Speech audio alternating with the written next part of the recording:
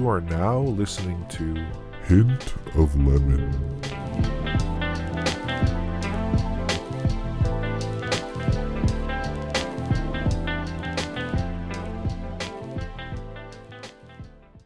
Hey, welcome to Hint of Lemon. Today, I have a guy that I've known for quite a while now. So what it comes down to is that this guy is one of those people who have always been humble and just a genuine, loyal friend. Just to put it short, he's a lover of many great things, of many things. Luxurious things sometimes, really. But so one thing I've always noticed about this guy is he's one of my big brothers growing up, especially in high school time. And one thing I noticed is that he's always excelled to a higher degree. So without saying too much, I'd like to introduce you guys to Jedrick, a.k.a. J-Rock, a.k.a. Slick Rick, a.k.a. Twinkle Toes. What's up, bro? You pulled out for like high school or something. Dang, man, I haven't heard that in a minute. Man. That's on my academic letterman's jacket. And I'm so proud of it. I didn't letter in anything but academics. Believe that. There you see, like that's how far back we go, man. Fuck. I appreciate it, man. Thanks for making the time. This is great. Of course. Again, thank you for being here and just being willing to spread that positivity and spreading that knowledge and wisdom that you've always had when I was around you and just catching up. So very humble. Thank you, man. And just like big ups, man. We were just talking about this before we started, but like the hardest thing to do is start something. Oh yeah. And just like big respect, because I have so many ideas in my head, but none of them come to fruition. But you're the type of dude that like does it and makes it happen. I appreciate that. And I was like very happy to jump on this call because you're a dude that I could always like joke around with and like talk to it. But at the same time, when we were talking about real shit, it was always real. So it's an honor, really. Like, appreciate it. So how are you overall? Like, we can talk about during the pandemic, whatever. I know you got big news. Oh, my goodness, dude. Life is fucking crazy. And I'm sorry if I can't curse, but life is... No, curse, please. I'm a little vulgar. My fault. Please, I'm very vulgar. So let's go. Life is crazy, man. Just to give you like a little bit of... Because we haven't caught up in a while. Just to give you a background, like I was at WeWork for like 5 years. Yeah. That was my bread and butter. Like I was going to be at that company for the rest of my life, and I lived, breathed, and died with WeWork. But the pandemic hit, and my job, quote unquote, became irrelevant or redundant. I forgot what the term was, but I ended up not working at WeWork, and that was like very new to me. That was around, I want to say May. But yeah, pandemic was crazy. I eventually got a new job in my new company, and that's going really well. Congrats. Yeah, man. I'm now engaged, which is the craziest shit that Black knows me, man. I used to be that like hopeless romantic type guy that like would, chase after everybody. And I never thought that I would actually find the one, but bro, you found her, man. Congrats to both of you. And she's really great too. So thank you, man. She is. But yeah, it's been rough, dude. Like, honestly, like it's been a lot of ups and downs, but in a way, it's like one of those things that I see it as growing pains in a way. Like you needed to like strip away all the bullshit and all the excess and all the things that kind of distracted to really focus on what really matters. For sure. And almost like reaffirm the things that, you're capable of when you're at rock bottom. Yeah, it's been a blessing in disguise, for real. That's the best way to explain it, man. Yeah. I mean, just adding on to that, that's why I love talking with you, because you're just a reflective guy in general. So when it comes to conversation, like I don't even have to explain myself as much, because you already, like, you just have to say, like, I get it. And I'm like, yeah, you do get it. Like, why am I wasting my breath? I feel you. I try, man. I try. It's part of the empathy. I feel like I'm an empath to a fault. Oh, for sure. See, like the fact that you're able to even catch on to that, like that says a lot. So no, I appreciate that. Yeah, thank you, man. Thank you. Around pandemic too, or just in general, like are there any new habits that you've kind of obtained or new opportunities other than, work and... Bro, that's a great question, because like I feel like this pandemic, first of all, has been going on forever.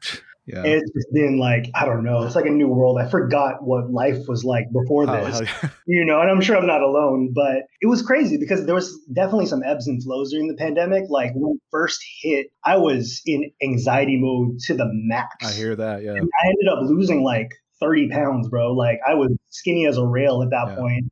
And I don't know where that had, like maybe it was keto plus like, just stress that amplified that. But I was feeling really, skinny, anxious, but it was kind of that. Right. And then, after we settled into the pandemic a little bit, like summertime, I started feeling a little bit more positive and, a little more comfortable. So I ended up eating like no other, bro. Like, I just like the stress diet turned into stress eating. And like, I was just, I don't know. I went into a really bad place there, but no, yeah, I hear you. Yeah, I don't know. That was kind of the other side of the things. But during that time, I actually picked up ice cream making. Oh, yeah. Out of all the crazy shit that you could pick up is ice cream making. So that was really fun. I felt like when I was making ice cream, I created a space for myself. Like I think that's where true creativity comes, is when you create a space to become creative. So I had my own ice cream making hat.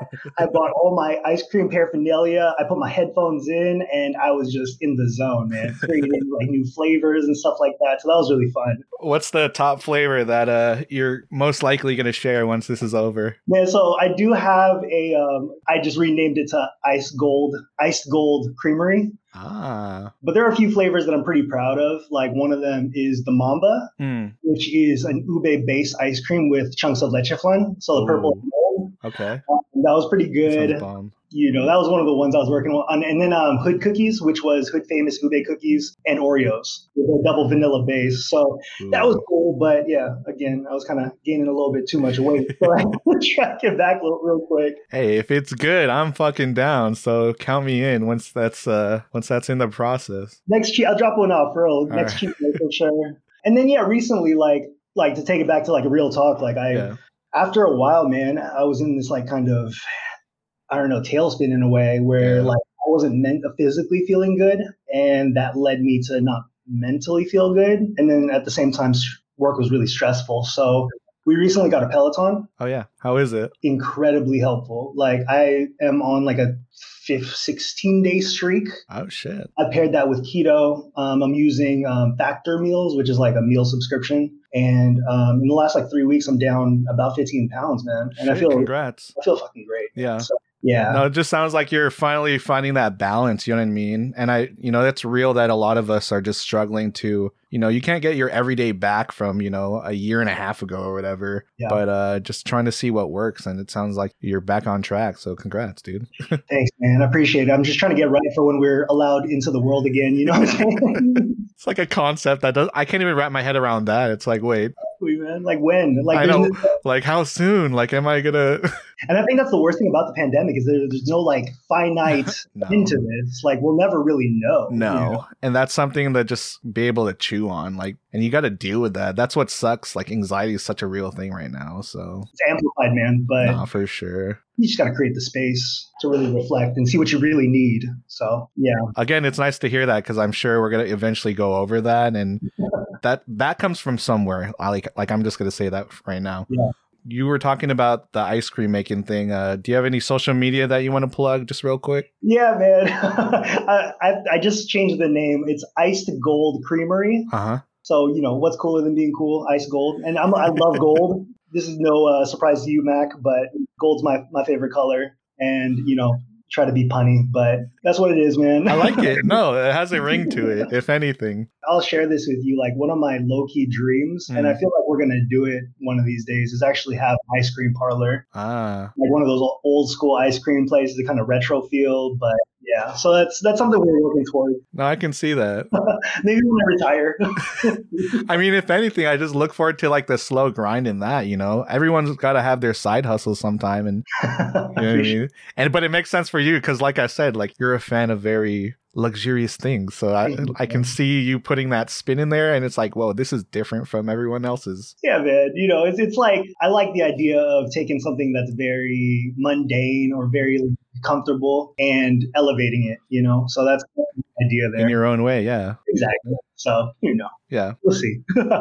Let's kind of go over like, when did we first meet? It was high school from what I know, but I mean, just real quick, I know you're a friend of my cousin back in the day, and I swear we met each other like once as kids. Yeah. And then we re-met in high school. So yeah, do you have any early memories of our friendship or whatnot? Bro, so the earliest memory that I can probably recall is either meeting you at your cousin's house.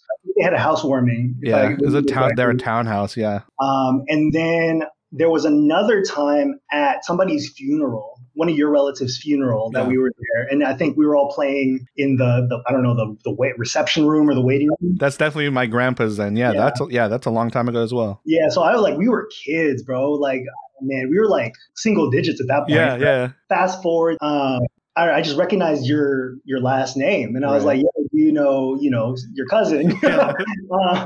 And yeah, I guess that's how we bonded, really. Like, your sister was a senior when I was a freshman, I believe. Right. So I didn't really talk to her, but when you came 2 years later, that's when I really started getting to know you. God, early memories, man. I feel like, I don't know, it was all a blur back then. Maybe, do you have a memory that, like, maybe might jog my... I'm an old man now. Like, I guess it's just meeting you through Patrick and Rainier. Nope. A better question is, like, memorable ones with you. I mean, I'll just start, like, fucking when we made those videos. Like, yo! I think we called it Bloody Pace. Bloody Pace. Because of Pacquiao at that time. Yeah. And we were just, like, messing around one day. I think it was, like, me, you, Hernan, and Paulo. We made a Christmas video, and then we made like an action McDonald's video. It's hard to explain. For what it was, man, that was great production value. Man. The resources that we had. Hell yeah. Man, I've always wanted to, like, I don't know. It was all like, I've always wanted to be in a movie or something. That's also like another dream of mine. But yeah, that was the closest thing I've ever come to. But we would have some like random ass nights like that, dude. And just either shoot the shit or shoot a video like that, or just, I remember even like recording with Michael, like songs and shit. Yo, I actually asked him about that a month ago. Yeah. So what Jedrick's referring to is we did like what's it called? Like a nursery rhyme, right? Nursery rhyme rap, and it was very adult content because we were just, it was like a parody, Mary, whatever. Mary had a little, or Mary quite contrary. Yeah. We were literally opened up like a web browser with like the nursery rhymes and tried to remix them. It was always like some stupid shit, man. But yeah, I always like the creative aspect though, because like you were really like tech savvy. You had the equipment.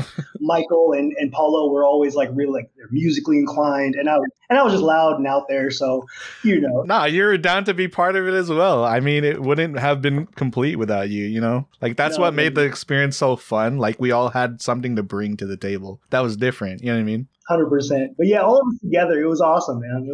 I think it was like the early stages of what you got going on right now, Which is funny to think about sometimes, but yeah. Like we all have evolved in our own way. That's why our conversation will be interesting for me too, because, as we've gotten older, like we've all evolved so much. Yeah. I think I read this quote the other day where it was saying like, whoever you were like less than 10 years ago, like you're a completely different person. Dude, 100%.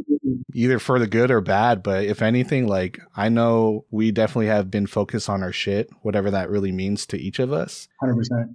It shows in what we're doing, not necessarily showing through social media, but when we do catch up, like once in a blue moon, we'll just be like, what are you up to? It's like, that's cool, man. Like the fact that you're still focused on that major goal, it's humbling to know that we're still on track. You know what I mean? 100%, man. Yeah. And I'm like very thankful for all of my tribe of people. Yeah, for sure. Everyone is doing that same thing. And I'm very proud of everyone in their own right. So you at the top of that list too. So for sure. You as well. So just kind of recapping, the reason why I invited Jedrick is just an all-around likable dude. I mean, we can all agree to that. So what I've come to learn, though, is that there's so much more in depth of the way that he thinks and the way that he moves in his own life. I wouldn't say it's in a flashy, bold way, but I mean, maybe sometimes. But At the end of the day, this guy is grinding on his own time, which not everybody sees. And I think that's where the real magic has happened, especially in your life. Thank you. Again, yeah. So that's over the years. So on the surface, though, I know he's like a very big Disney fanatic. So you may hear that in here. For all the listeners out there, I'm like wearing a Lakers Mickey shirt right now. Like that's what I was about to say. Like, you're a loyal Lakers fan. That's a second point that I had. So you're good. My two favorite things, Lakers and Disney, on the same shirt. So I'm happy. And then you're a lover of food, or just any type of ice cream connoisseur as well. Love food, love dessert, for sure. And then you also have that creative side too. So I know you've been big on photography, writing. Another thing I want to pick at you eventually is just like what you feed your mind with, because you've always been big on, self-help books. And I know you're feeding your mind with something that, eventually somebody should hear. So just being inspired by that or motivated by that. Absolutely. But yeah, so just tell me where that hardworking, big on being an individual and just taking your own spin on things. Just tell me how that kind of came from childhood, and then we can kind of go from there. Yeah, man. Childhood was very interesting, man. So my backstory on this, like my family, my mom, my dad, and my two sisters as well. My family moved from the Philippines to America in I want to say the mid 80s. I forget what date. The funny thing is they moved to California first, which is probably yeah. My dad worked at LAX, straight up. They just a stone's throw away from the Sunset, from Sunset Boulevard. My blood runs deep in LA, so if you. That's a little known fact, but so that's why that's part of the reason why I like the Lakers so much. And then my mom and my two sisters moved up to Seattle, and then my dad followed later on when I was born. So my sisters, they're way older than me. One of my sisters is 14 years older, and the other one is 19 years older. So when I was walking around the mall with my oldest sister, they would think that I was her kid because I was your mom or something. Yeah. Exactly. I like to say that I grew up with 3 moms rather than 1 mom and 2 sisters. For sure, yeah. And, there was a lot of sacrifice with my family, just like everybody. This is the typical Asian American story, right? Your family, your generations before you sacrificed, moved to America to make a good life for you. So I was definitely part of that same story because, I was the youngest, I was the only boy. I feel like in many ways, they moved here for me, really. So from the very beginning, there was a lot of, obviously, pressure, a lot of instilling in me that, you are our hope. We moved here to give you a good life. Sure. And not only was there the pressure, there was also the accountability because I had 4 parents, right? 3 moms. Yeah. Right? Right. They did a lot. They sacrificed a lot.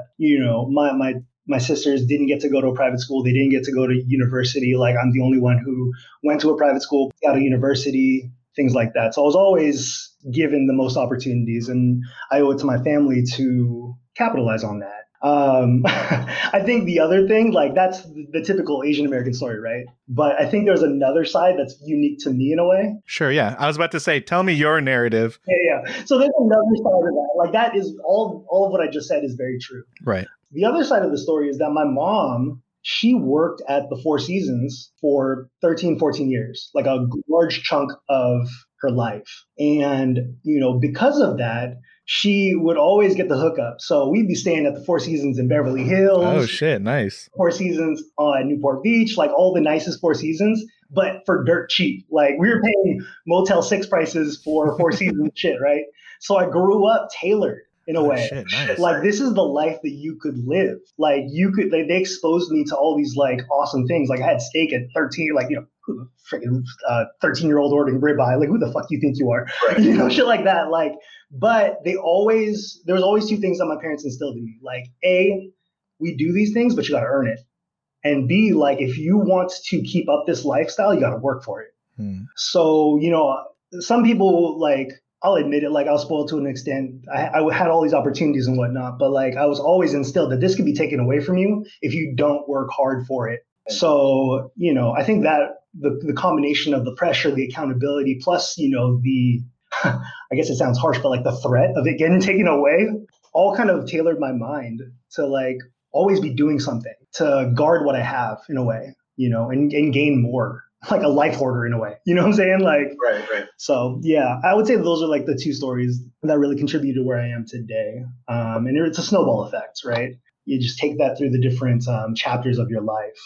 So kind of reiterating what you're talking about. So you're saying it was kind of like, since your two siblings were so much older than you, it's kind of like you had four parents in a way. So kind of take me to that experience really quick. So how was that as a kid? Like, how would you even describe that relationship? And then how would you describe, this is kind of two questions, describe how that affected how you were as a person. Like, how would you describe yourself as a person then? Man, so, it was really funny how things like evolved throughout the years. Like, when I was really young, my oldest sister was the spoiling type. Like, she would give me everything. Like, I would get all the pirate Legos when I was a kid, like wrestling action figures, stuff like that. She would definitely be like the one to spoil me for that. And then my middle sister, she was the disciplinarian. I was about to ask you. Yeah. There's got to be a balance.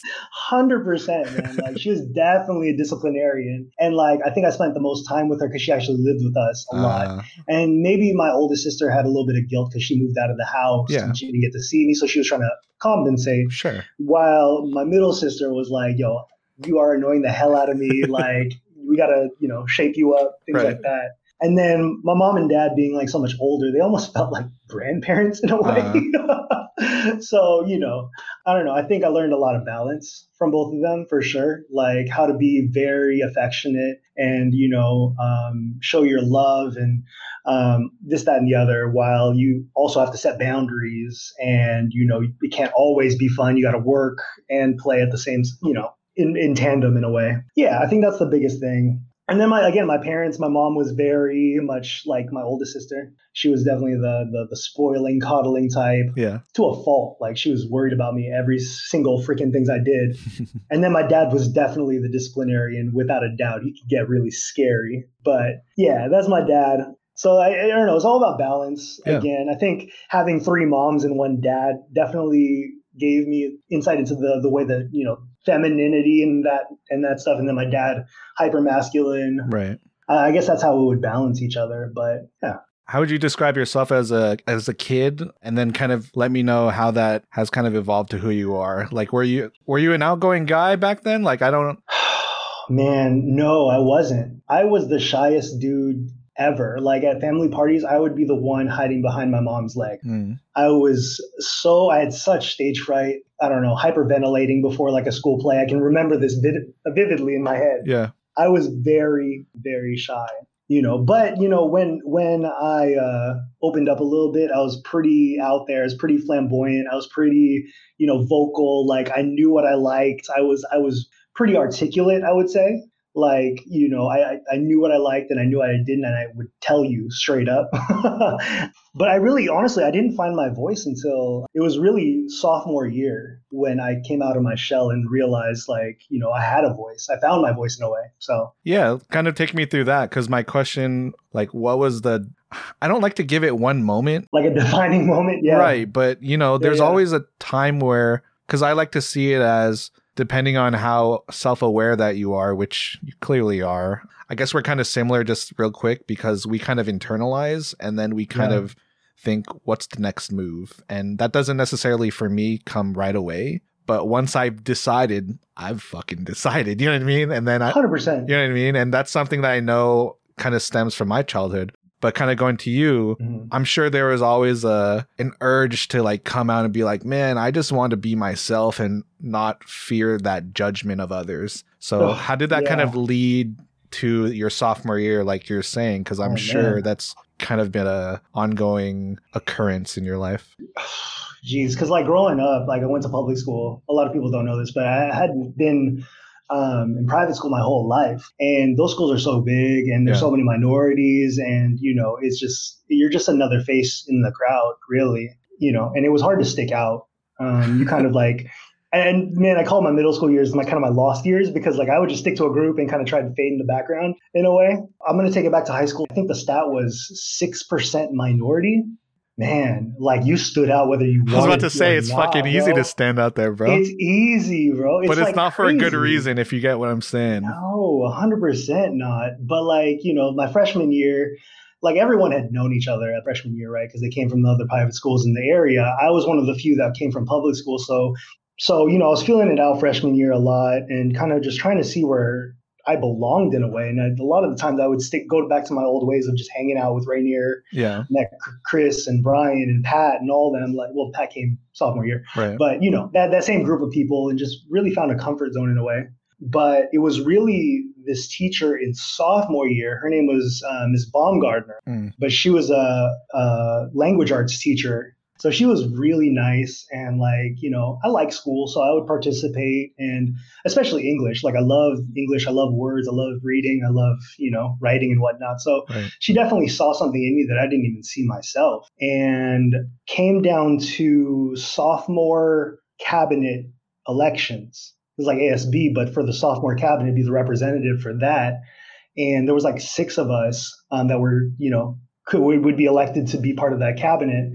And Ms. Baum, she walked up to me with the application and was like, yo, hey, I think you'd be a great fit for this. You know, you're very articulate. Well, I'm not gonna say what she said because she was speaking my own. She was gassing me up. Yeah, I remember her being a really upfront teacher, especially. So, especially coming from a teacher like that, like I would definitely take that as a compliment for sure. No, man, she was gassing me up for sure, and you know, I think she caught me at a perfect time where I was trying to find my voice, like I said, like, and I wrote my speech and I delivered I remember this vividly. I was in front of the entire sophomore class. So like, you know, like what, 400 people. And I barely knew 90% of them because I'd stick with my own group. Of course. But I delivered my first line and I forgot what the first line was, but it was a joke and everyone started laughing.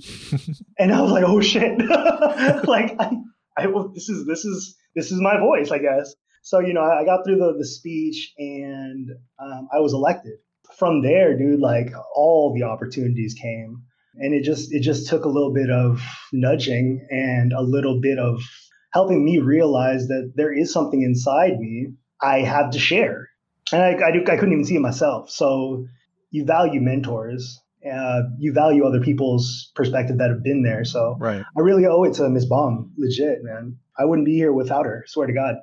Kind of going off of that, like what are some mentors, I guess, overall, other than Miss Baum, like just kind of, so some people who have lifted you along the way and have really encouraged you to maybe pursue something that they clearly could see about yourself that you couldn't at the time, or kind of like what you said, that were nudging you to be more public about, you know, a certain way about yourself. So I'm going to take it back to high school again. And you remember this person very clearly, I'm sure, man. It was Mr. Shaw. Yeah. So Mr. Shaw was the dean of men. Right. It was kind of like the men's principal, if you guys don't know what a dean of men is. But he was African American. He's black. Right. And at a predominantly white school. Right. And like, I mean, I'll say less. Like, I don't have to say anymore, right? Yeah. He was an authority figure in a predominantly white school. So in a way, man, like he was experiencing what I was experiencing just on that admin level, right? Oh, yeah. And then having to deal with us like stupid ass high school kids, right? He was I don't know what the word is, but he was kind of like the staff person who took care of the diversity club. Yeah. And back in the day, it was called the MCAC, the Multicultural Awareness. Yeah, right? Some PC shit, yeah. Yeah, right? But then it became the diversity club, and he was like kind of at the front of that. And he was another guy that like I would spend hours after school just in his office, just talking about life, talking about what I've experienced that day at school. Like, I remember there was one time where I came in pretty distraught because like, we were dancing at one of the dances and like somebody walked by, and I don't know if you were there, Mac, but they were like all these fucking Asians always dancing and shit. And then I was just livid. And, on Monday I told Mr. Shaw, and he was like, he tried to calm me down and told me the reality of things. And, it was just, he was always pushing me to be somebody in a sea of almost conflict in a way, right? In a difficult place to be yourself. I really resonated with that. And I believed him because he was living it himself. Yeah, he was another guy that I totally look up to. It was crazy that one, that he was already dealing with that in real life, like just working there. Yeah. It was also cool that he was able to reflect on that and kind of pass it on to you and just be like, hey, just be aware, like this is bigger than this school. Yeah. If he did take it to that point, you know what I mean? Like this is a life lesson ultimately is what, I'm sure you guys kind of went over, but it's things like that kind of really change your view on life. He was like, it was just like never not be yourself. Like that was really the moral of it. He's like, hey man, if you want to wear those Jordans, wear those Jordans. Like if you want to say this, right. As long as you're not doing any harm to anybody, if you're just being yourself, your intents are good. Hey man, nobody should dull your sparkle, as he would say. How would you say your courage in yourself and like your belief in yourself has kind of evolved since then? Because just kind of from an outsider's perspective, I do know that as we went into college and we went to different colleges, but you were also part of the United Filipino Club. Yeah. UFC that didn't fight.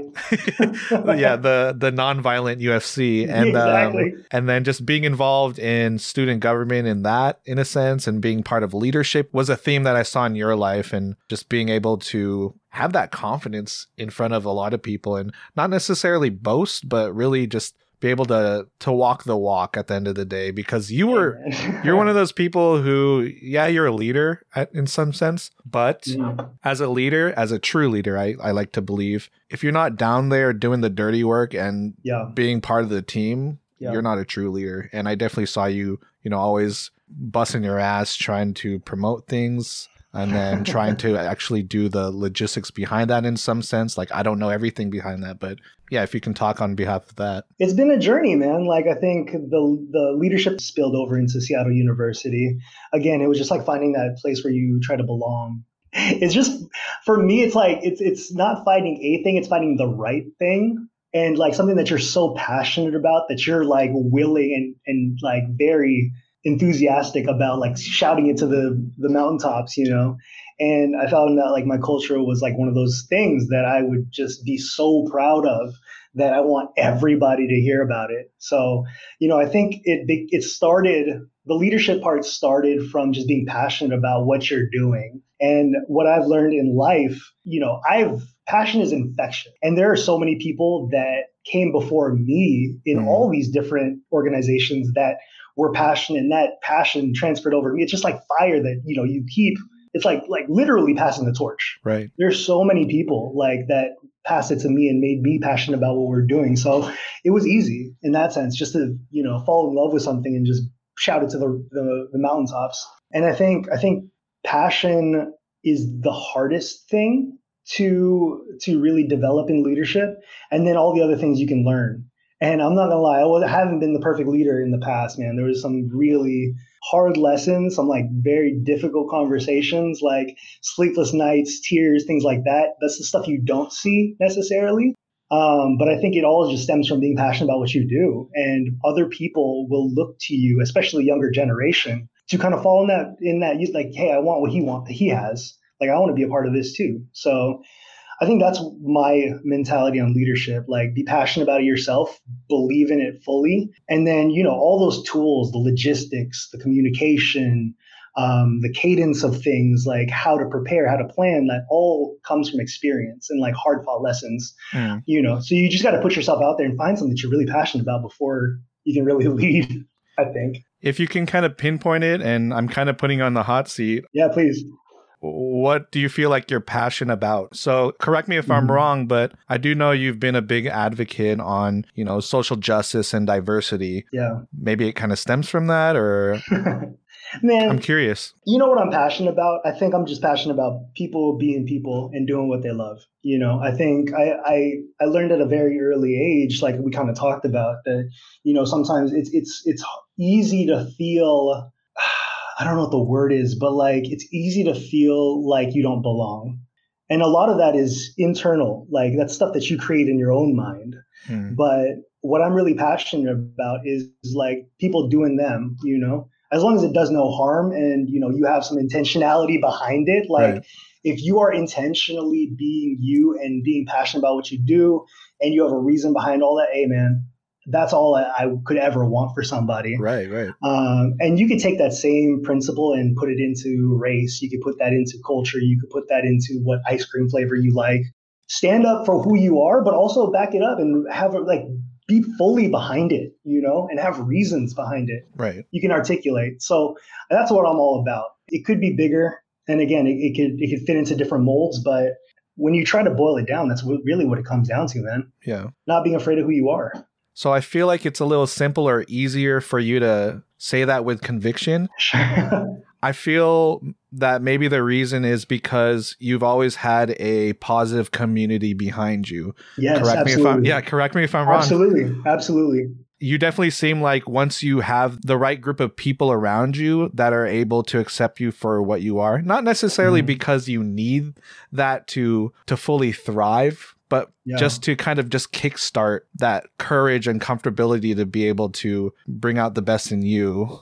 Kind of take me through that. Like, what's your view on, let's just start with friends. I mean, the most basic thing, man. like what's the importance of friends, and not necessarily having like-minded friends, but having supportive friends, because I feel like that's something that I've noticed is big with you. Yeah. Once you're in not a group, but just once you're around a supportive community, I guess we can say, I can see you thrive the most. And I've seen that as friendships, but also in work. And that's something that you seem to gravitate to. So I'm curious if you can talk on behalf of that. Oh man, it's everything, man. I mean, I am nothing without my community, without the people around me. Like, I am nothing. And I'll say that to you straight up to your face. Like, and that's really humbling to say too. It really is, man. Life is collaborative, right? Hell yeah. Like we, sorry for the corny quote, but your tribe determines your vibe, right?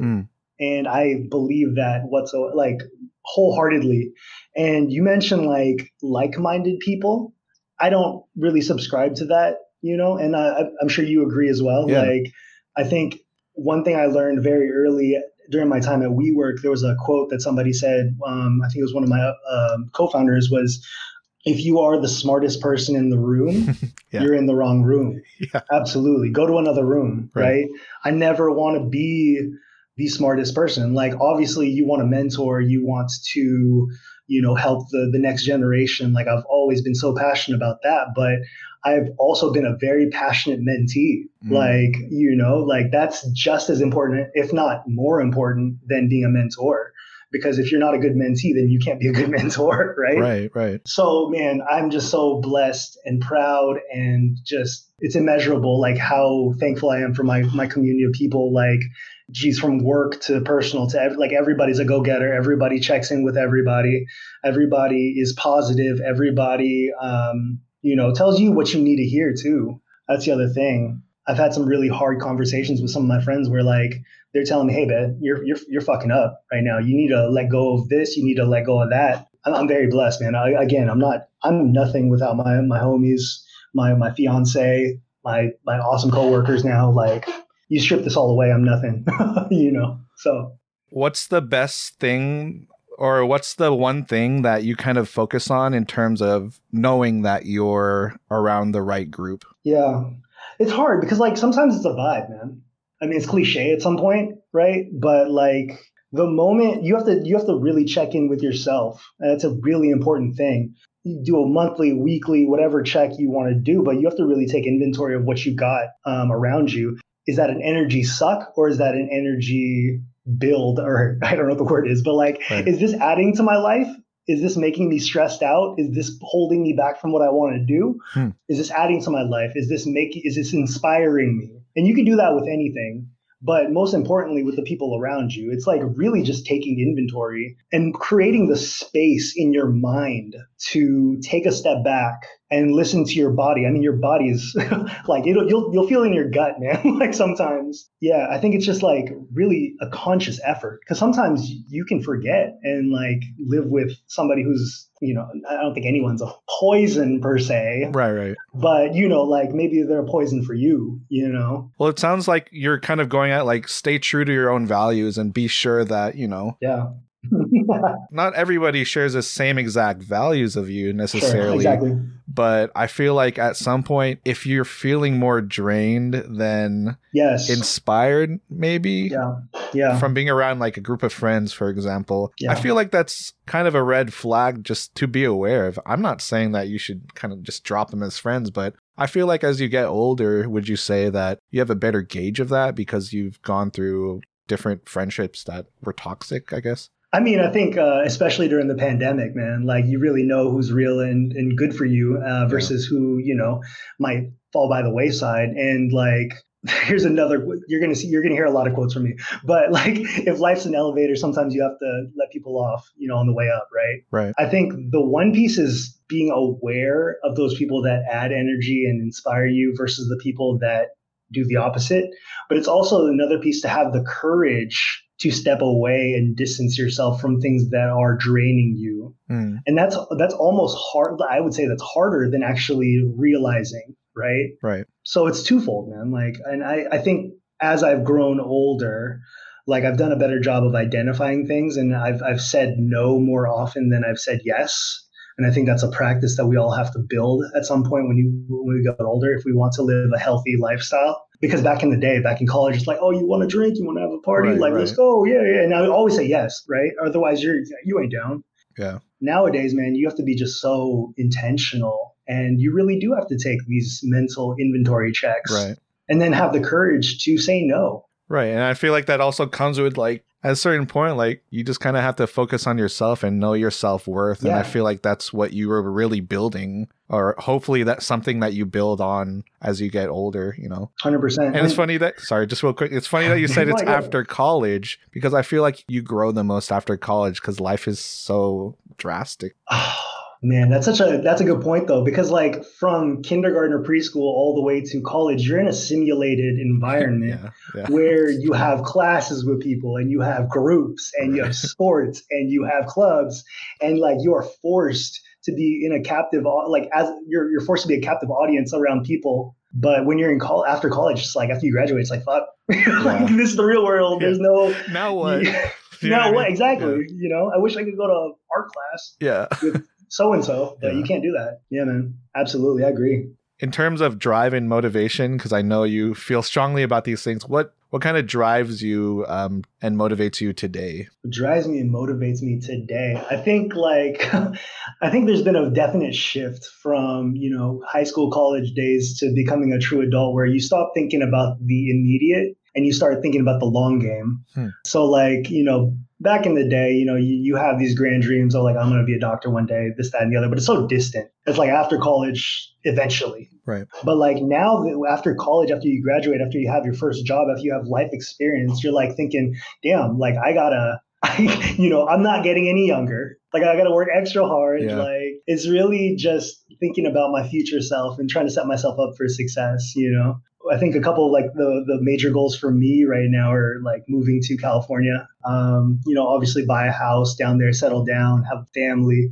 So those are the things that I'm thinking of, and like really living a life that doesn't where I don't want anything. I think that's the biggest thing. And I think that goes back to the life lesson that my mom taught me by exposing me to all these like awesome things in life. Right. I'd never want to lose that. So really just like sustaining that and living a life where I don't have to want, my family doesn't have to want, my loved ones, my friends don't have to want. That's really the bigger goal. But it's just really funny how it transforms from in high school and college, you're just like thinking about now, all the way to becoming an adult where you're just like, man, this is the long game now. So it's such a new muscle too. I feel like after you have, just kind of relating that to my life, like I think our 10-year reunion was up already from high school. Shoot. And I feel like you have to look at it as like that chapter of your life is over. Yes. Nowadays, I'm thinking like I'm a totally different person, but you just kind of have to prepare for the next steps, and whatever that is for some people, they may not know, they may know. And it's like, are you going to let that paralyze you? Or are you going to use it as fuel, as in like man, it's time to shape up. Like life isn't set anymore. And again, throw on the pandemic on top of that. Like life is not certain either. So I guess it's kind of like a morality thing too. What do you want out of this, in hope that, you know, I mean, this is kind of grim, but like that we all make it out. But you know what I mean? It's like now going back to what you said, living with more intention is what my mindset is on, because again, this pandemic has changed so much about my mindset on what I want in this life necessarily. Yeah. And you know, like it's tough because I had this moment where it's like, shit, my life as I knew it is over. Legit. Like I can't party like that. I can't eat 25 chicken wings at Hooters no more. Like I can't do the things that I used to love doing. But now it's been a shift. And a lot of people will think of that as like a negative shift, like, oh man, you know, and they're always trying to relive their 20s. And, you know, if you really not accept, but like if you really embrace, you know, all the opportunities you have as an adult and see it from that lens, it's really just a matter of perspective, you know? So in terms of perspective, segue, and mindset. Yeah. And there's a reason why you have all these quotes. So let's just go to the source. So what are some books or self-help material, or I don't know, master classes if you do that? Like what are some things that you have kind of immersed yourself with? Because again, there's a lot of conviction in the way that you speak, but I'm curious like where that kind of stems from. Like I'm sure being around, you know, your parents as well as your older siblings, they gave a lot of life lessons to you. And then obviously like Mr. Shaw and Miss Baum, like those were adults that, you know, helped you kind of organize your thoughts in a way. But then it came down to you living those experiences and then actually having the proof that these life lessons are real, and you kind of have to go through your own version of it to really resonate. Yeah. What are some material that you've immersed yourself in? I would say I'm pretty unorthodox because, you know, I'm not really, no offense to this, but like I don't really listen to podcasts much. You know, like that's not my form of media that I intake. Right. I think books were huge for me for sure, and we could talk about some of those. Same, yeah. Pinterest was very helpful. You know, like, you know, your daily quotes, things like that. All this aside, like I think just like conversations are the biggest thing. Like you could read books forever and ever, but like if you don't talk to somebody who's had real life experience and put yourself in their shoes, that's the biggest thing, the biggest avenue of my learning for sure. But as far as like hard media, like I think books have been like kind of my thing. I'm like a hard copy book kind of guy, no Kindles or anything like that. I have a library that I'm looking at right now. Yeah, what's a top recommended book that maybe you can pass on to whoever's listening? I think one of the best like starter books is How to Win Friends, and I always forget the title. And How to Win Friends and Influence People by Dale Carnegie. Sure. I don't know if you've read that. That one's classic, but I always mess up the title. I mean, it's just like... What's the spark notes on that? Like I've read it a couple times now. Like every time you read it, you feel stupid because it is just the most simplest ideas. Dude, sometimes that's all it takes. Think about it. Yeah, exactly. Yeah. So like how to be more like social, more likable, how to, you know, interact with people, but ideas like smiling more, like, or using the person's name in a sentence when you're talking to them. Right. Like those kinds of things are so fucking simple and mundane, but we don't think about it and use it in practice. So that's one of the ones. A big book in my life has been the 5 love languages. And, you know, if you haven't heard that, there's like 5 different languages that you speak to show love and receive love from others. Right. And that helped me, especially after, I'm not going to get too deep into this, but after like breakups, for example, like you can kind of, again, take mental inventory of, oh man, I could have done this better, or this is what I was lacking and I could have articulated that and explained it. So that's another one. Geez, man, I'm like looking at all my books right now. And then I guess the shout out to this last one. We could talk more if you want, but I think the last one that I have to mention is The Alchemist. That is a totally like fiction book, right? But do explain that one. It's funny because I actually brought that up to my sister the other day, and that is part of the reading material for high school that we went through. But funny story, I didn't actually read it. Bro, I didn't either. Like who actually, like, I think they assigned that at the wrong freaking time in your life. Oh, hell yeah. I mean, come on. I'm not going to read this summer reading book. Like, who does that, really? Like, honestly, if you do that, big ups to you. I never did. Yeah. But it's ahead of its time. Let's just say that for our lives. And it's funny because every time you read it, like let's say you're in a different stage in your life, you get something different from it. And I'll be the first to admit, I don't know off the top of my head what the fuck the plot was. Like a lot of the shit is like hazy to me. Right. I knew there was a guy with the journey, and there was like some, wizards and magic and things like that. But like, it's really the themes that resonated the most with me. And it's really, man, this is some very high level existential shit. But go for it. It's just the idea of being true to yourself, first and foremost, and like really trying to find, what your calling in life is. And, at the same time, not stressing too much about that. A lot of people get hung up in like, what is my passion? But if you move with intentionality and love and leverage the energies of the universe, again, very existential shit. But like, if you move with positivity and love, like the world, the universe will help you and guide you to where you need to be. So you don't really have to try so hard all the time. That's what I got from it. Right. I could talk to somebody and they get something completely different. Yeah. And that's the beauty of the book. So it's an easy read. I read it again, like the last time I read it was like on a flight, like to Vegas. So it's not, it's not anything super hard, but you get something different and it's very high level. I mean, I probably should read it again, but The Alchemist, if anybody missed that, is definitely a highly recommended book. Going off of that, like, it's funny because I feel like we've always talked about this in some sense, probably when I was, dealing the most in college and whatnot, just trying to really figure out like what you want to do career wise, but also get a better grasp of like who you are and what you want. So I know you're a big advocate of just trying to think positively and just knowing that kind of affects your, I guess, not necessarily the outcome in your world, but I feel like with a positive attitude, you kind of get more opportunities and putting it out into the world and create that existence.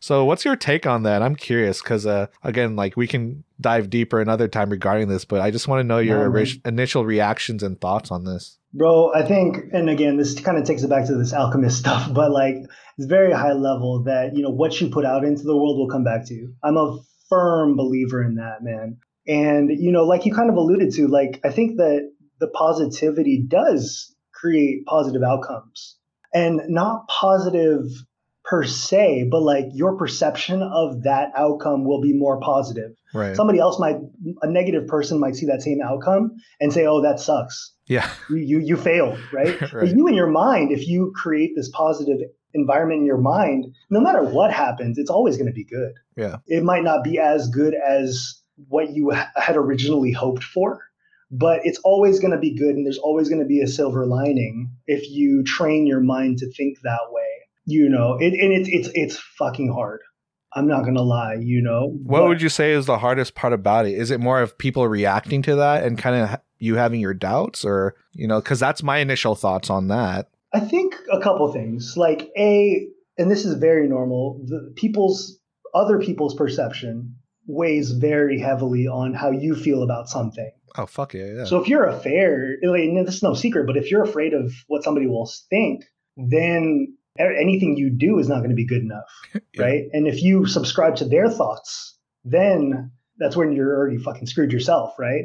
The other thing too is I think people dwell on, and I am a victim of this myself. Sure. I feel like people dwell on their initial gut reaction to things. And usually, sometimes I'm a very strong proponent of following your intuition. Right. It's more so like the reaction, the initial reaction, like let's say something happened that you didn't want to happen, you immediately feel something, and that's natural. But you dwell on that initial feeling. You don't have the foresight to step back and think about and analyze what actually did happen and the opportunities that way. And that's the hard muscle to flex, because you dwell on that knee-jerk reaction pretty heavily. Right. Yeah, man. I think it's just a matter of living life for yourself, not worrying so much about what other people think, not worrying so much, because it does matter. To an extent. Yeah, for sure. But don't let it paralyze you. Yeah. Don't let it paralyze you. And then the other side of it is like, hey, pause. This happened, but take a step back. And I will add one more to it. I think coming to grips with the idea that no plan will ever come to fruition exactly the way you planned it, you already manage your own expectation. And just allowing yourself to say, it's okay if this doesn't go my way or the way that I originally planned it. It's still going to be okay. I mean, do you have an experience that you can kind of give a tangible example of that? Because I feel like to be able to say something like that, I'm sure there's something that oh man, you've gone through where you felt strongly about that lesson. Oh man, I get talked about like former breakups, like in high school, like I broke up with somebody or she broke up with me and I felt like I was going to die. And I feel like everyone can resonate with this for the most part, like losing somebody or something that you care so much about and it's just being gone and you're being dwelling on that. Right. But then after a while, life continues and you realize that things do get better with time. And, there's been breakups, there have been jobs that I've lost, there have been, games that I lost, like a lot of micro and macro, big and small things that have happened to me that you take mental inventory after each thing, but you realize that things get better with time and your mindset will allow you to accelerate that process. So if you're in this mindset where, oh, my life is never going to get better, it's not going to get better. It's going to suck for you. But, on the other side, if you believe that things are going to get better, you dwell on that rather than the dwell on my life is never going to get better. And you have something to latch onto, to anchor to. And, when an end point is more tangible, you're more likely to work harder to get to that end point. There's a lot of stuff there, but does that make sense? Yeah. It sounds like, I mean, if anything, it kind of resonates with who you are in terms of you're pretty organized for the most part, but it's also being prepared. Yeah. I feel like that speaks strongly in your life because you like to be prepared for, you want to make it count. Like I get that. And, you want to put your best foot forward, which is what I know about you. You know what I mean? Thank you. So it only makes sense to want to grasp onto concepts or mindsets that will strengthen you ultimately because it's preparing you for bigger things in life. I'm not saying that you should, freak out about these things or like be like, oh, maybe I should prepare myself in terms of, if this bad thing were to happen. Like you're not coming with a mindset that like you're waiting for the next big thing to drop and it's like, oh shit, like what did I learn about this? You know what I mean? But it's also like taking things for what it is, but also having, material or whatever, or advice from people at the back of your mind and be like, man, this is what they're talking about. You know what I mean? Yeah. I mean, there's a lot. Again, it's micro and macro, like small things, right. But I don't know. After a while, you just stop being like, in my life, it's like you stop being sad. Like you stop wanting to be sad after a while. And you're like, dude, I'm over this. Like I need to get over this. Like it's a process. You're going to get disappointed in life. And it's going to be the same exact cycle. So like in my mind, I'm thinking like, what's going to get me through the cycle the quickest and the most painless? Right. And it's just latching on to something positive, that end point where everything is good again, because it will be. So no, that shit's real. If anything, I mean, I'm kind of a victim of that too. As much conviction that I have in my words, like that comes from a dark place, if I'm honest. You know, and I feel like I'm not here to ask you like, what the fuck have you been through? You know what I mean? Like, no, I'm not going to do you like that. But that is something to consider, though. You know what I mean? Like, I feel like this is kind of being a little meta, but like this podcast is interesting to me because it kind of is a reflection of how I like to live my own life. Like, I like to actually reflect on what I've been through, but now I'm learning that like, why not just use it in a positive spin, all the bad things, all the good things that I've been through, and kind of tailor that will benefit me. Yeah, man. And like if you want to get like into a darker point, not that you want to, but like in the beginning when I was trying to flex these muscles and build these muscles, like I would always think about the worst possible situation. And this is like a very morbid way of thinking, right? Like what is the absolute fucking worst thing that could happen if this doesn't go to my plan? Right. And work backwards from there, reverse engineer it. Can I live with that outcome? If I was forced to be in that outcome, how would I survive? Like, how would I finesse that situation? Right.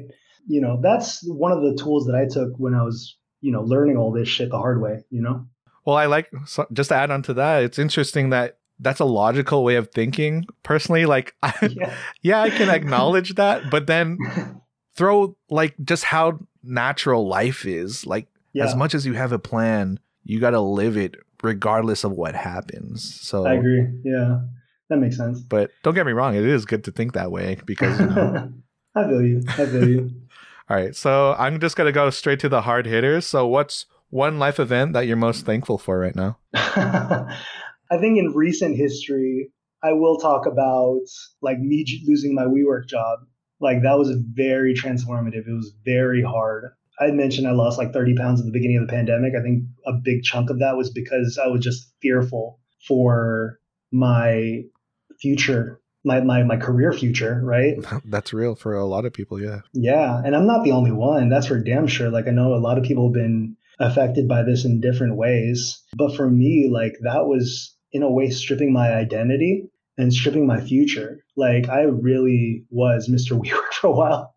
And I have nothing but good thoughts and love for that company. It made me who I am today and has really set me up, you know, for my future too. But when you lose a job that you feel like you're going to be at forever, it also just unleashes a whole bunch of insecurities, I guess. You know, like I kept asking myself, like, what am I going to do next? Obviously, can I even get another job? Like, is this job, is my resume only relevant to this one company that I've been at for 5 years in my entire adult life? Like all these questions started coming up and there was a lot of self-doubt and a lot of fear for sure. But I think it brought those things to the surface, which, you know, I'm a proponent of like always bring your shit up to the surface so you can confront it head on. So that was really hard. But at the same time, like I realized my true insecurities and I was able to, you know, get through it. Obviously, I'm still getting through it for sure. Like it's always going to be a work in progress and nobody's ever perfect. But yeah, I think finding a new job, loving that new job, getting engaged, you know, living in this awesome place where I live, like this awesome city, and still achieving things and having life go on and being happy and finding happiness outside of WeWork was probably one of the most eye-opening things I could ever experience, to be honest. Do you think more of your perspective on your identity has changed from that experience? Yeah, I think so. I think Mac, you might know me as somebody who's like super confident and like outspoken. Sure. And, you know, there's an aspect of me where I am. But, you know, I feel like I'm a deeply flawed person with a lot of insecurities. Again, you're a human being. No, I get it, bro. Yeah, you know, and I've had a lot of self-doubt in the past, especially recently because of the pandemic and because of losing my job. But I think that this has proved to me, this has reaffirmed the fact that, you know, there is a light at the end of every tunnel, like we were kind of talking about a little earlier. Right. But also, like, I am able to achieve things and there's a life after WeWork, and I am an individual that is separate from an entity or an organization or a brand. I am my own person with my own things that I can bring to the table. And that was very liberating in a way. But man, there was just a lot of self-doubt that I had to get through to get there for sure. Yeah. I think it's interesting because like that example is very real. So I just appreciate you, you know, being very transparent about that because, you know, a lot of people I'm sure can resonate with that. Mm-hmm. I think the part that's most interesting is that I feel like, again, being meta here, but I feel like life is interesting because sometimes you relearn old lessons. Yes. And I feel like that's one of those moments where it's like, all right, you've gone through this, but let's ramp it up a notch. Like this is real life now, you know what I mean? Yes. And let's put this similar lesson, whatever that was, but in a different context. And that just happened to be work, I feel like. And so I'm curious if that kind of brought up a lot of older memories, but also kind of gave you comfort because it's, in a way, like you've learned that lesson about yourself before or have been, you know, I'd be assuming in terms of like, because that kind of brings up like confidence, like let's bring that up, or self-identity. So I'm curious if you're able to see that because that's kind of where my mind is going at right now. No, man, it's true. Like there was definitely flashbacks when I was going through the whole ordeal, Hmm. and there was all good memories. When I closed my first deal, I'm in sales, so like when I closed my first deal at my new job, it's like, man, I still got it. Like there was that moment, like, oh, I still got it. Right, right. So that like was a huge confidence boost. And then similar situation, like WeWork when I first started there was a startup, and now I work at a startup too. Yeah. So like just feeling that all hands on deck type feeling where like you get dirty with the leads and the customers and the problems they're experiencing, and everybody's job is everybody's job. So it felt very reminiscent of the old days at WeWork when we were just trying to figure shit out. But I felt young again because of that. Like I got my job at WeWork at 25, and I think 25 was like a defining year in my life because that's where everything started just exponentially getting better. And yeah, I just felt like that, and I think I'm on a similar trajectory in a way. Like it's almost like a second wind, and I hope I have more wins in the future. Like I'm banking on it, but this is definitely like kind of a resurgence of Yeah. that energy that I had back then. It was very familiar and comforting and empowering, even. So it's funny that you bring that up because I was very nostalgic during that time. Like Right. even now, it's good though. It's a good feeling. You latch on to something that's familiar, and you're almost home again. Right, but then it's cool to see that, you reminded yourself like, wait, like that wasn't fully who I was necessarily. Yeah. Like I get the whole fact that you're very prideful of that job. Like you should be prideful of whatever you're doing in life. But to an extent, like it's interesting when you're reminded like, that's not always going to be there, unfortunately. Exactly. But then it's like, who are you at the end of the day is what you were kind of dealing with. You know what I mean? I'm not saying that in just regards to you, but just something that a lot of people kind of forget because it sucks to have that reality in your face. And then some people just don't know how to deal with it and just kind of crumble. And that's a great point, man. Like you are not your job. Right. Always remember that. You're not your job. You're not the clothes you wear. You're not the shit you buy. Right. Like all that stuff is superficial, man. Like if that's stripped away and all of that goes to dust tomorrow, like who are you? Right. What do you believe in? What do you stand for? That kind of thing. That's why I love this conversation because I did not want to focus about your job. I don't know if you Thank you. realize that. No, you're good. Yeah. But that just speaks volumes to just like how I hope more people think, Again, it's like you get there. Like I can, I've had conversations where people taught me this and I had to learn it myself in a way. And right now we're speaking words, but everyone takes this and applies it to their own life. Right. I think that's pretty universal. Like everyone is who they are beyond what they do and what they wear and what they buy. So what is something that some people may misunderstand about you, and then something that you want them to know in return?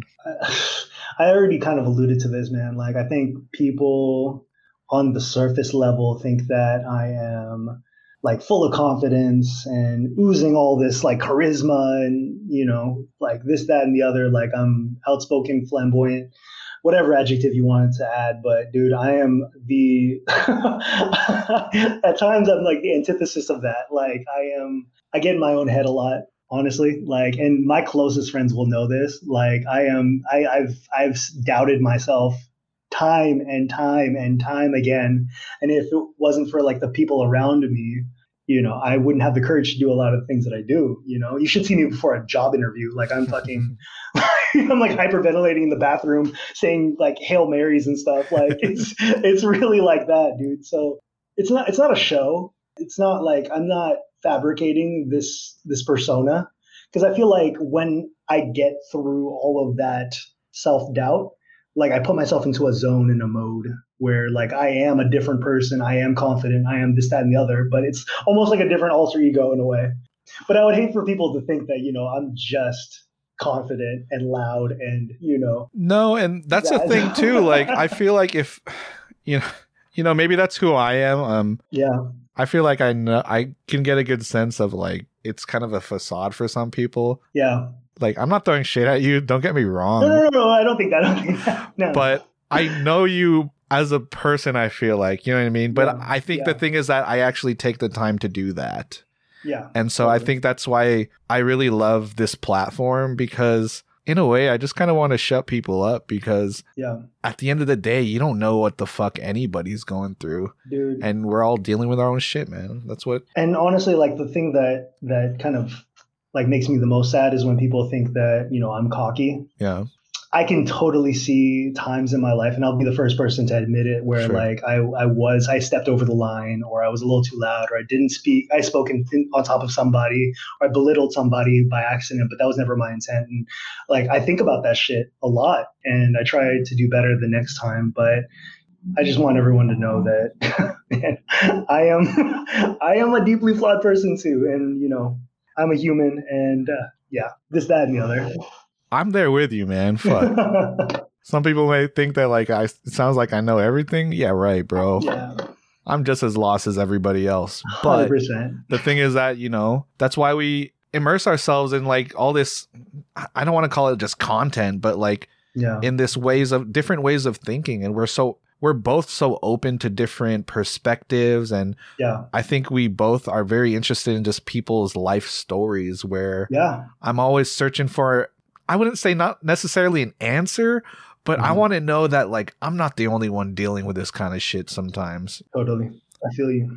What if you can recap just like your whole life journey at this very moment? What's one life lesson or piece of advice that you want to give to somebody who's dealing with something similar or something that you've dealt with before? Or I mean, I'm not here to say that like I'm like a wealth of knowledge or anything like Not that. at But all. like there's just so many lessons, man. Life throws you so many lessons. I think one thing that I've learned from somebody is like life will keep giving you lessons until you learn them. So that's one big thing, is just like really sometimes the answer is just like staring you right in the face. And if like a lot of people like myself, like we question like, why is this always fucking happening to me? It's because you haven't learned the lesson that you need to learn. So that's one, I think. I learned that from a really great person. The other thing is, man, and this is like one that I've grown myself. Dude, go easy on yourself. And not to say that I coined that, right. but like this is something that I like lived and learned the hard way so many times, man. I feel like the culture nowadays is grind, and you're rewarded for how much you grind, not how much value you put out into the world. It's just really the means, not the end. And Fuck, I love that. Yeah. right, like I think that for me, man, like I was trapped in that cycle, dude. To a fault, man. Like I was just showing up, oh, like, oh yeah, 12-hour days, woo, you know, like, you know, I work so hard, but Right. like you realize after a while that it's not sustainable, it's not healthy, it's not good for you, it doesn't create better outcomes, it's not good for anybody around you because you're fucking tired all the time, like when you're trying to spend quality time. And the biggest lesson to that, like giving yourself a break, right? Whatever that means to you, if that means going to Disneyland for me, or, you know, watching a movie, watching Netflix, taking a whole day to sleep, whatever that means to you,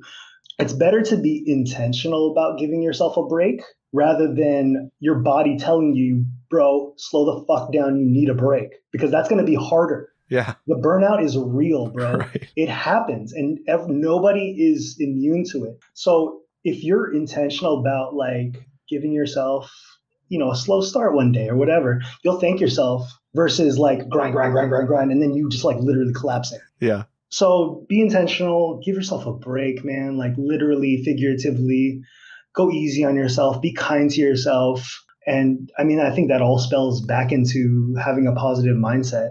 If you're kind to yourself and you give yourself a chance, it's easier to create that positive mindset. You know, there's not so much pressure. There's so much pressure in life in general already, dude. Like external pressure. And like, again, like your parents are going to give you pressure, your boss, you don't need to give yourself that much pressure. Always strive for more, obviously. But like, if you don't, you're human, man. If you fail, if you need a break, dude, just fucking take it. Right. Be conscious, keep that top of mind, make it a part of your daily practice. You're trying your best, like, you know. For sure. And it's more of like just reminding yourself it's a marathon, not a sprint. The life itself is short, but the process is every little, you know, milestone, everything you're trying to achieve takes time and patience. Take that mental inventory. That's really what I like to preach. Hope you guys enjoyed that episode, and please don't forget to share this podcast with anybody who you think would benefit from anything that was discussed today. Also, don't forget to hit me up on Twitter at hint_of_lemon and listen to us on Apple Podcast and Spotify. Later.